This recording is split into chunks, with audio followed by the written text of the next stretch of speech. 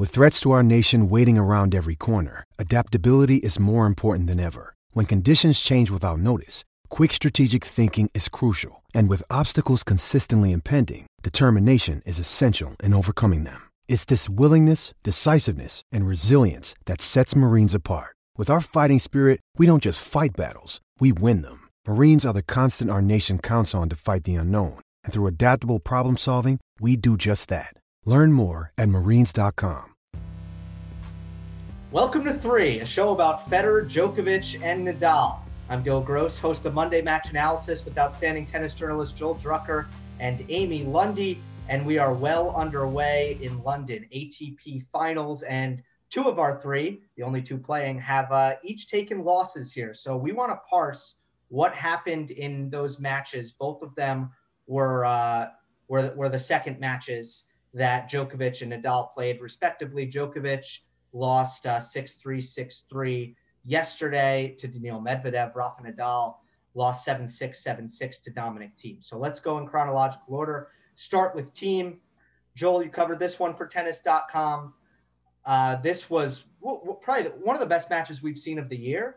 Are you with me on that?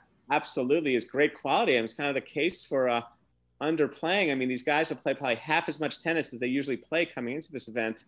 And they were just outstanding rallies and intensity and energy, all sorts of great shot making.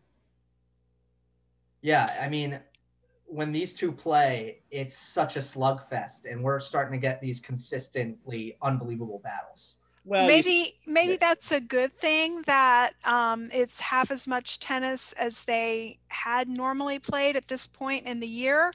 Maybe that's why we got such a phenomenal match. Just a thought. Oh, no, absolutely. That gets to the point raised about calendar reform and maybe the need to have the season be able to maybe not half as long or half as many matches, right, but something to that, because there was a freshness that they each have. Not that people have staggered at this tournament. I mean, I think this tournament lends itself to some very high quality tennis. It's indoors. It's just these 8 people. There are no dangerous floaters. They know each other. And Thiem and Nadal, that was one of those mini cult masterpieces. I mean, it's not going to be an all-time great match. It wasn't at a major, and it's not like the 5-setter they had at the Open a couple of years ago. But still, a lot of great shots. Thiem came up with a lot of big shots. Nadal serving at 5-2 in the first set tiebreak. And guys, in that first set tiebreak, neither of the server was holding serve a lot. There's some really interesting points. And Thiem, I mean, he swings big on big points down. He goes after the shot he needs to take. And maybe he's a little bit of a child of the big 3 who's seen, if you want to beat these guys, you better bring something, right? You best bring a gun. I mean, and he really swings after it. And Nadal was a little confounded by it all. I mean, well, Thiem is playing with a lot of confidence now that he has the Grand Slam under his belt, right? He's no longer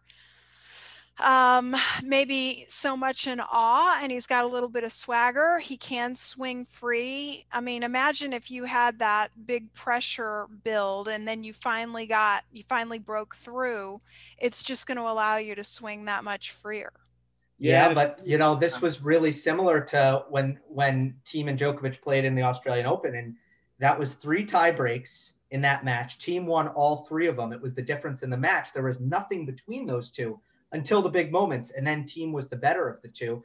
The same thing happened here, and Dominic Thiem is 10-1 in 2020 against tie breaks against top 10 players. Wow, that's an amazing stat. I think Nadal, when it comes to hard court, is going to have to do a little bit more homework, especially when it comes to getting into Thiem's serve. I think he's going to have to be smarter about his return position. We know that he's got it down cold on clay, right?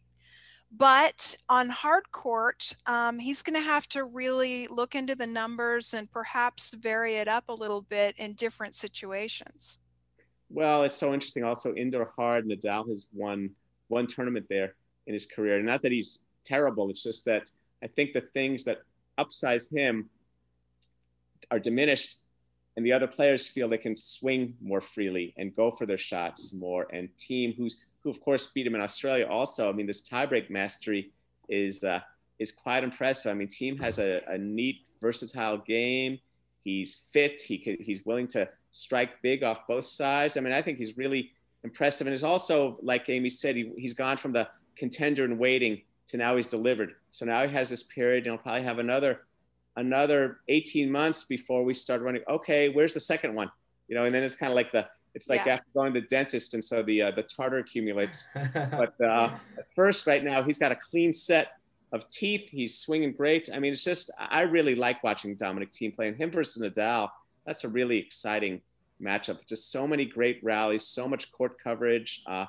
Nadal obviously trying to do things with the forehand, but and Thiem at one point, he even hit an old school slice backhand passing shot cross court that looked like something out of Ken Rosewall. He came up with that. I mean, just some remarkable on a big point. He ended up breaking in that game, right?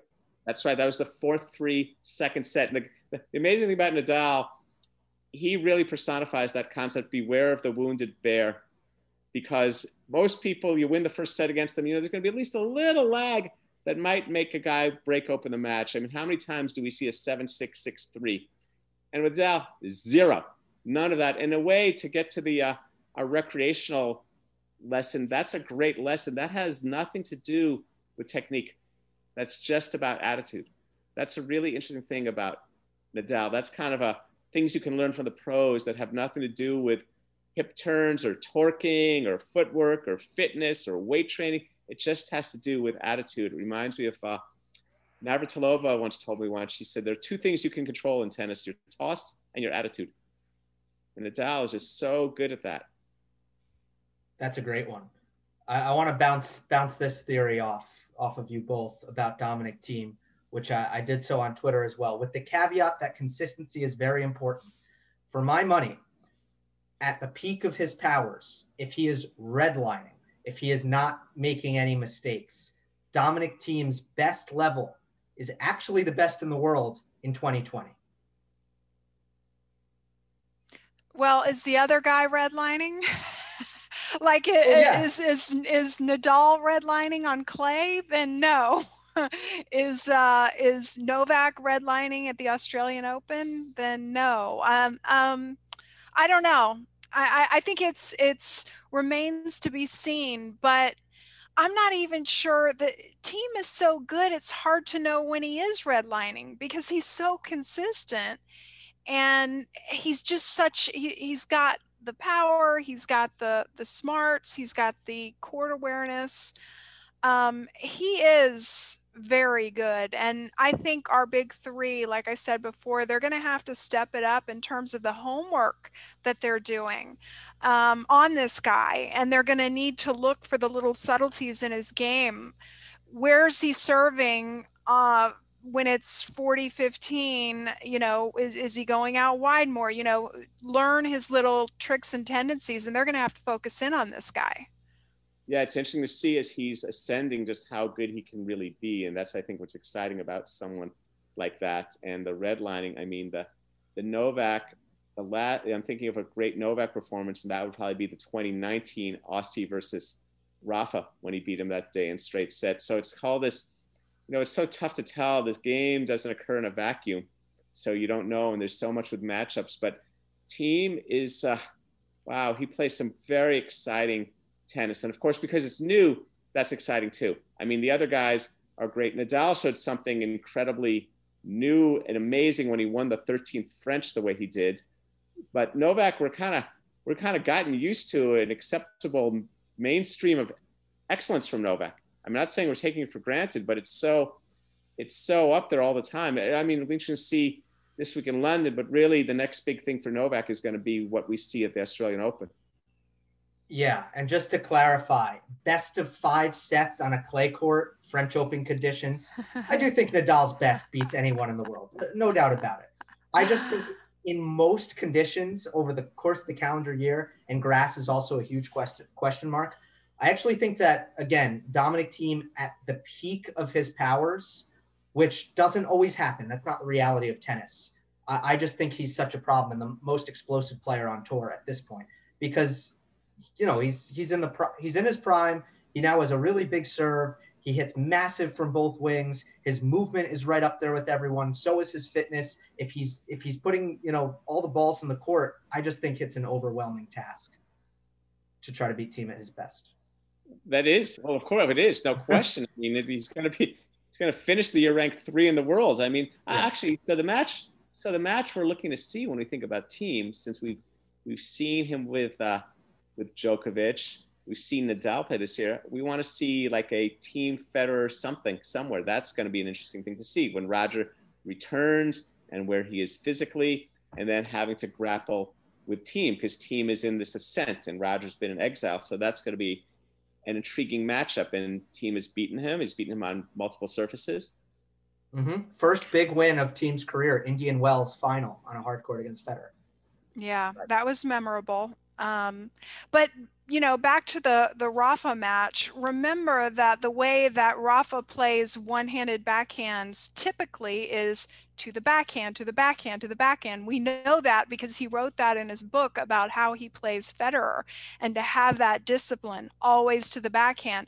It doesn't work against Thiem, at least not right now, because he can the power that he has on that wing and the consistency, he's going to have to figure out some different tactics. Well, you definitely don't want to hit it to the forehand. Well, that's the great thing about the game. Is that a guy like Nadal, who built his game a lot of ways beating these one-handers, and Roger had to upgrade his. So Thiem is coming of age, and he's seeing, look what Rafa's doing to these one-handed backhands. Look what Rafa's doing to these one-handed. Mine's got to be really, really good. And that's the great thing about competition, and how one style creates a problem that another has to answer and grapple with. That's right. And Nadal, when he's seeing it's not working going to the backhand, then he's got to figure out to go to the forehand. I mean, and that's the thing he's been doing for 10 years too, as he did with Novak. Yeah, Thiem is probably the toughest one-hander Rafa's ever faced consistently. I'm not just talking about the resurgent Roger of the big racket and the take it on the rise that we've seen the last 3 or 4 years. Because for most of his career, Nadal has had his way with Federer in the cross-court rallies. It's just a more recent period. So Thiem, though, is like, wow, this guy's doing this from the start, and he hits the down the line backhands, unbelievable, and the cross-court. It's just a remarkable shot. So Gil, just to answer your question, first of all, little known tidbit here is that a lot of the scouting on the top men in the world is actually to go to their forehand, believe it or not, because I'm not really sure why, but a lot of players on tour, that stroke will break down quicker in terms of errors than the backhand. The backhand is more consistent. I don't know if that's the case against Thiem, but if you're go through it and you're finding that the guy doesn't make errors on either wing, then you're going to have to combo it. You'll have to come up with the twice to the backhand, once to the forehand, and even more minute than that, specific zones within those zones. But everybody has a weak spot where they will break down. For sure. The forehand thing, and I know some of that data, and about that with the forehand, that's really interesting, is that this gets back to some basic instructional stuff. When you learn the game and progress from just hacking forehands, you learn that the backhand has a soundness to it, whether it's the one-hander or the two-hander. The two-hander, you got both hands. The one-hander, you're kind of inside the body and out. There's a reliability to the backhand. The backhand is rarely the Maserati. The backhand is rarely determined. I mean, and Thiem will be the first one to tell you that his forehand is the better shot.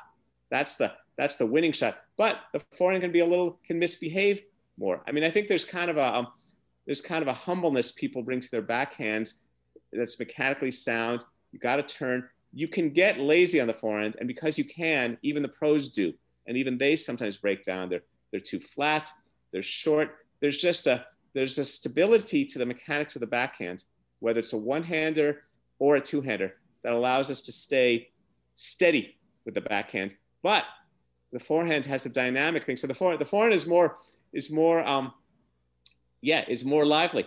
It's more like you got to be like a little more of a lion tamer with the forehand. But that can go off. So how you break that, I think that's really a fascinating part of the game. And to see how these matchups play out, particularly among the pros, is really fascinating, whether it's combinations or down the line or even coming to the net, all that kind of stuff.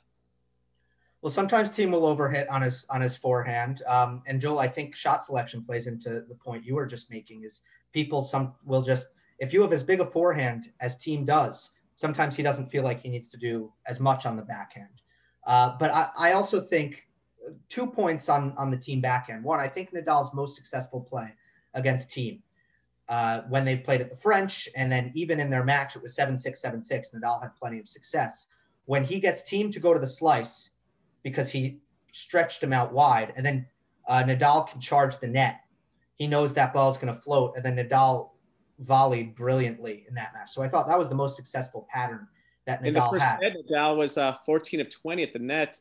Yep. I think he needs to do that more. It's just kind of the Rafa net rushing, how would I put it? The Rafa net rushing paradox, in that he's good when he gets there, but it's not something I don't think he thinks of it as an A tactic. I think he thinks of it as a B+ tactic, and therefore to do it too much gets him a little out of his tempo range. And so he likes to do it as a variation. It's like a football quarterback.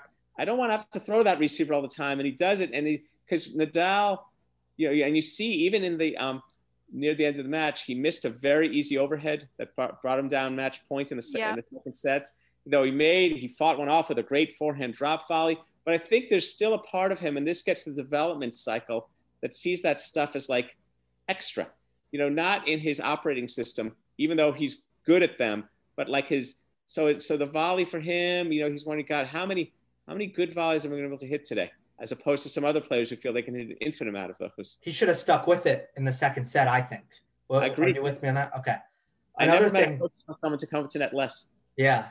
And Joel, I think you would have liked how Thiem a la Federer was taking that backhand on the rise and cutting it off when Nadal was going cross court.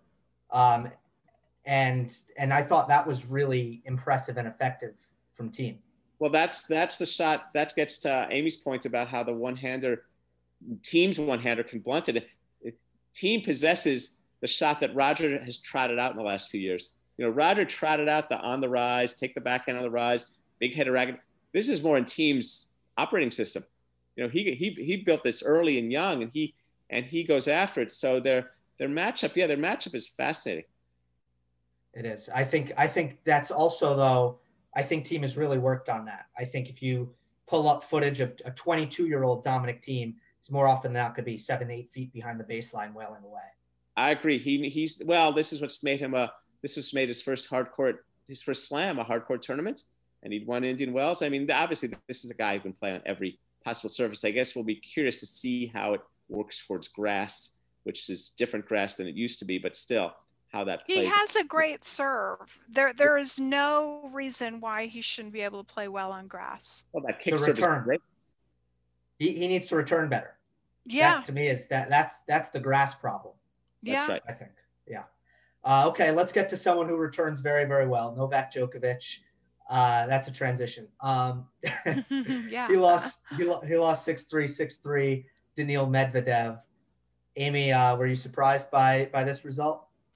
Nothing that has happened with him in 2020 is going to surprise me anymore. I mean, just the Gil, you were the one that sent me the text or whatever that said, can you believe this? Novak just said this in a press conference. He's now saying that he favors best of 3, even in slams. Or somehow he's back in the mix on the ATP Player Council. Just when you think, okay, everything's going to go normal with him for the rest of the year, and then he'll start 2021 back where he should be in his rightful place at the top of the game. It's just been a crazy off-balance year for him, and this match against Medvedev was no exception to that. Yeah, I really thought that Medvedev kind of wanted it more. And that's how the match played out. If Novak was going to win this one, it was going to take a lot of pain, a lot of suffering. First 7 games of the match, they're playing these brutal marathon rallies, and both of their lungs must have felt like tar. And Djokovic was the first player to decide, you know what, I'm done here. I can't continue like this. And it did seem to me that Novak was gassed or he didn't have the legs. That did occur to me. And it was hard to discern, was it a mental fatigue thing or physically was he just not all there? And also, it seems that maybe Medvedev wants to make a little statement this time of year. He wins Paris. He's aware that, hey, wait a second, we thought he was the heir apparent, and then Dominic wins the U.S. Open, and what about me? I'm Medvedev. You guys thought I was the greatest thing when I almost beat Rafa at the U.S. Open last year, and now what's going on? I think he wants to make a little statement for himself, and he's such a great player, and some really interesting matchups. But yeah, I think he just, okay, all right, Novak, here I am. I'm going to stick in this match. I've beaten you before, and and Medvedev we know is a rough customer. They're both. I don't know. You guys are giving Medvedev a lot of credit. My take on it was, and I love Medvedev. Who doesn't? My take on it was his attitude was kind of like, okay, Novak's not bringing his best today. It's there for the taking. Sure. I'm gonna go out and take it.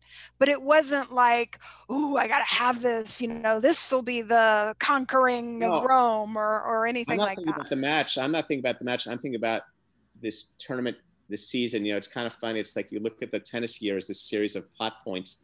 And here Medvedev, who did not win the US Open and lost a team in the semis, and Medvedev wants to make a little statement for himself, not just in the match versus Novak, but in the year overall. Don't forget me, I'm a contender. I'm winning Paris. Maybe I can win this London. I'm playing London for the second time, and sometimes the second time a guy plays that year end, he does better.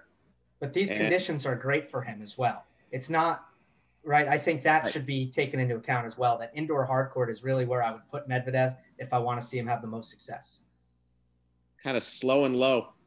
Exactly. Slow and low is right. And he wants to serve great. And I think the indoor no wind, nice, easy toss that's not going to be flying on you is also a big help. Does that qualify as a prediction, Gil? Are you making a prediction for this tournament? No. Okay. Not quite. However, he is. I really like him in team, but of course they're the 2-0 players, so it's very easy to say that. It's not. Yeah. I'm not going out on a limb there. Yeah. Actually, no. Team lost this morning. Excuse me. Yeah. 2-1. It did seem to me though that both of these players move so well. They are so consistent when they want to be. Their defense is so good that they really struggle to finish the points against each other.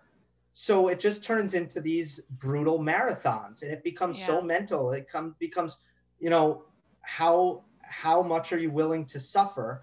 Djokovic had a win under his belt. It's the end of the season. Who knows if he's even in his peak physical condition of where he would be in a regular season during the swing of the summer during the majors and French Open and Wimbledon and US Open. And I just felt like he just gave up on the game plan. He wasn't willing to do what Medvedev would have asked him to do in order to win the match. Yeah, I think that's a pretty keen analysis. I mean, again, that's kind of hunkers down at the baseline. It's almost like a old school clay court match indoors. Yeah, I mean, it's just, for me, that kind of a match is frustrating because it's kind of like, well, if somebody would just run a play that finishes at the net, then we wouldn't have to torture ourselves this way. But other people, a lot of fans out there love to see brutal baseline battle, point after point after point. Well, right. I agree with you. The development cycle of how these guys built their games, and they kind of hunkered down at the core, and these guys played numerous matches without ever hitting a volley. And yeah, it's kind of interesting how you see all these styles, I guess. Again, Medvedev is such an intriguing mix of tactical skill and some technical genius and some technical gaps, but Novak didn't entirely exploit them because that's not his deal either. So Medvedev probably feels comfortable. It's so interesting how matchups work. And you remember when Nadal played Medvedev in the 2019 US Open final, the person that was willing to venture into the net, Nadal, was the one who came out on top. So Yeah. Novak, I know that this is kind of like, it's not a slam, so he'll take this loss in stride. But if he does have Medvedev in his side of the draw for AO, he needs to go back and watch that match. That's what I would do. You're so right about this. There was one way where Novak could have effectively finished these points, and it was going to be net rushing. And instead, what he went to is the drop shot. Time and time again, when he was like, gee, I'm done with this cross-court backhand rally. Just goes to the backhand drop shot down the line. And it was not working because Medvedev was on it, and he was so quick around the court. Going to the net is a great play against Daniil because he has these flat strokes. So the ball stays higher up above the net, and he doesn't hit that sharp cross-court angle like if you went to the net against Rafa Nadal, the kind of angles that forehand, particularly Nadal's forehand. Forehand. I just think, though, Novak, again, it's interesting about our three and how they approach these tactics. And I think Novak he came up to net on a few points in that Australian Open final, as we recall, against Thiem, and that helps him. But it's still, I said earlier how it's an incidental tactic for Nadal. I think it's even more of an incidental tactic for Novak. I think Novak, when it comes to it, he makes Nadal look like Patrick Rafter. I mean, and I just think Novak doesn't like having to hit repeated volleys over the course of a match. I mean, it doesn't seem that comfortable technically. I mean, he can. It's like when I watch him line up for a volley or an overhead, I think, okay, steady, easy, got it, good. You're a pro. You can do these things. But there's something that doesn't fill me with like thinking, yeah, he's loving doing this and he's great, but it's not quite his. I mean, there's something he's structured that way, and yeah, you know what I mean? Yeah. And the overhead broke Djokovic's will ultimately at this 3-all game. In the first set was a marathon game, and Novak's down break point, and he has an overhead, and he just doesn't finish it. It's up the middle, medium pace, didn't finish the overhead. Medvedev comes back and wins the point, and the match was never the same after that 1 point. Well, remember the French Open final where Nadal early on hit some lobs. I mean, look, it's strange to say that someone like Djokovic, who has a strong chance of winning more majors than anyone ever, that his overhead is a little bit like Shaquille O'Neal at the free throw line, or right? Like, it's like, wow, that's kind of intriguing. I don't fully understand that among pro players, that shot. It's strange. And that's the tennis. Yeah. When it comes to Novak's volleying, I just think it's one of the reasons that Medvedev is such a tough matchup for him. And I just think it's really one of those scenarios where, styles make fights is the saying in combat sports, and the same is true in tennis. And, if you look at Nadal's head-to-head against Medvedev and Djokovic's head-to-head against Medvedev, I just think it's a tougher matchup for Djokovic because the ways that you need to finish points against Daniil are ways that Novak does not prefer to finish points. He wants to rally with you backhand to backhand and find that short ball, that opening, and then, either hit a big forehand and finish in 2 shots, or maybe redirect the backhand down the line. And against Medvedev, it's like the meme of Spider-Man pointing at each other because they're going back and forth. And it's like, hey, why am I not making any progress hitting cross-court backhands? This is weird.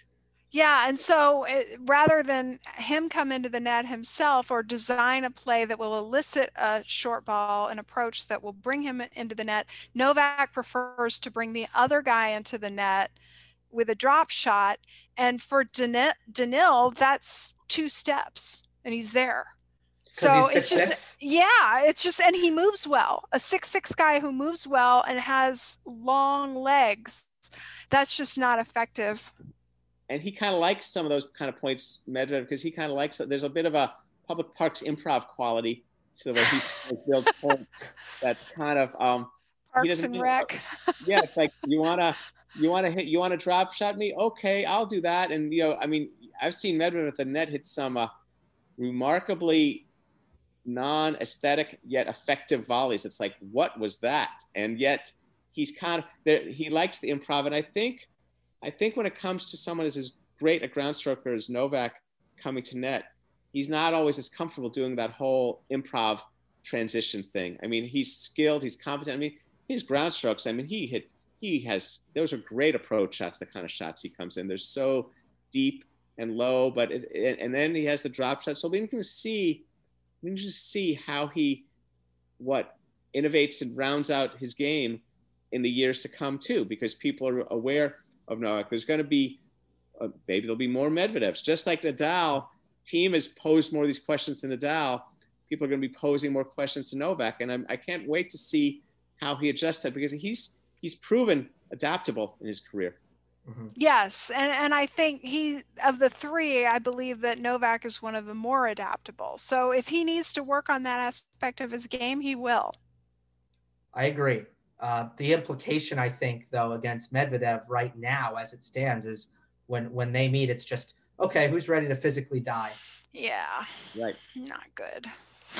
So not good for who? Not good for who? For it depends. It's not good for Novak, and it's not good for the viewer, in my opinion, or at least I don't agree. Me, the I viewer. Enjoy it. Okay. Okay. Well, I get that. I get that. Stylistic thing. So Gil, yeah, you play more like a contemporary player than any of us. So when you encountered someone who plays like you, but arguably better, what do you do to break up their line? When I can't finish someone and I'm getting really exhausted. It's like, wow, I bet I know the answer. Go ahead and say the answer, and then I'll tell you what I think you were going to say. You write it down and you can reveal it. In that case, I decide that when I get a short ball on my forehand, then I'm going to follow it up to the net. That's the decision. If I'm like, I can't finish this guy, I will just say, okay, next time I get a short ball, instead of ripping and staying back, I'll hit an approach shot. That's not what I thought he was going to say. I thought he was going to say, you adopt an attitude of, this guy will not outlast me. Just, I will not die. He thinks that he's going to go down. This is going to be a battle of wills from the baseline. That used to be it. And now I'm out of shape, Amy. Oh, okay. So this gets to also how a player develops. And I think it's important for someone like Novak. Let's say he wants to come to net more against someone like Medvedev, because he knows that's going to help him. He needs to do that in earlier rounds of tournaments. Mm-hmm.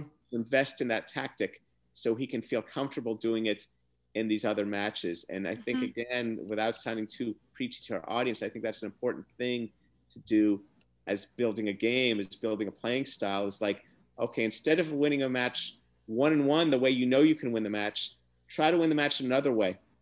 Go in the club tournament serving and volleying, whatever it is, to do something different, because then you can then you'll feel comfortable trotting it out in that big match. And so it's interesting to see how Novak, again, continues to dimensionalize his game.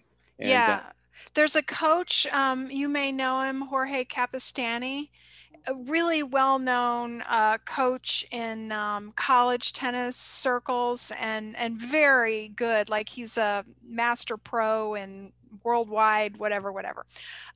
He has a saying that if you don't use that tactic or play that shot when it's match point and you're in a tournament, like if it's serve and volley or if it's backhand down the line, whatever it is, you don't have that shot.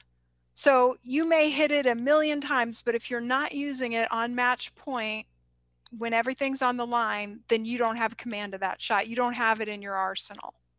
I like that.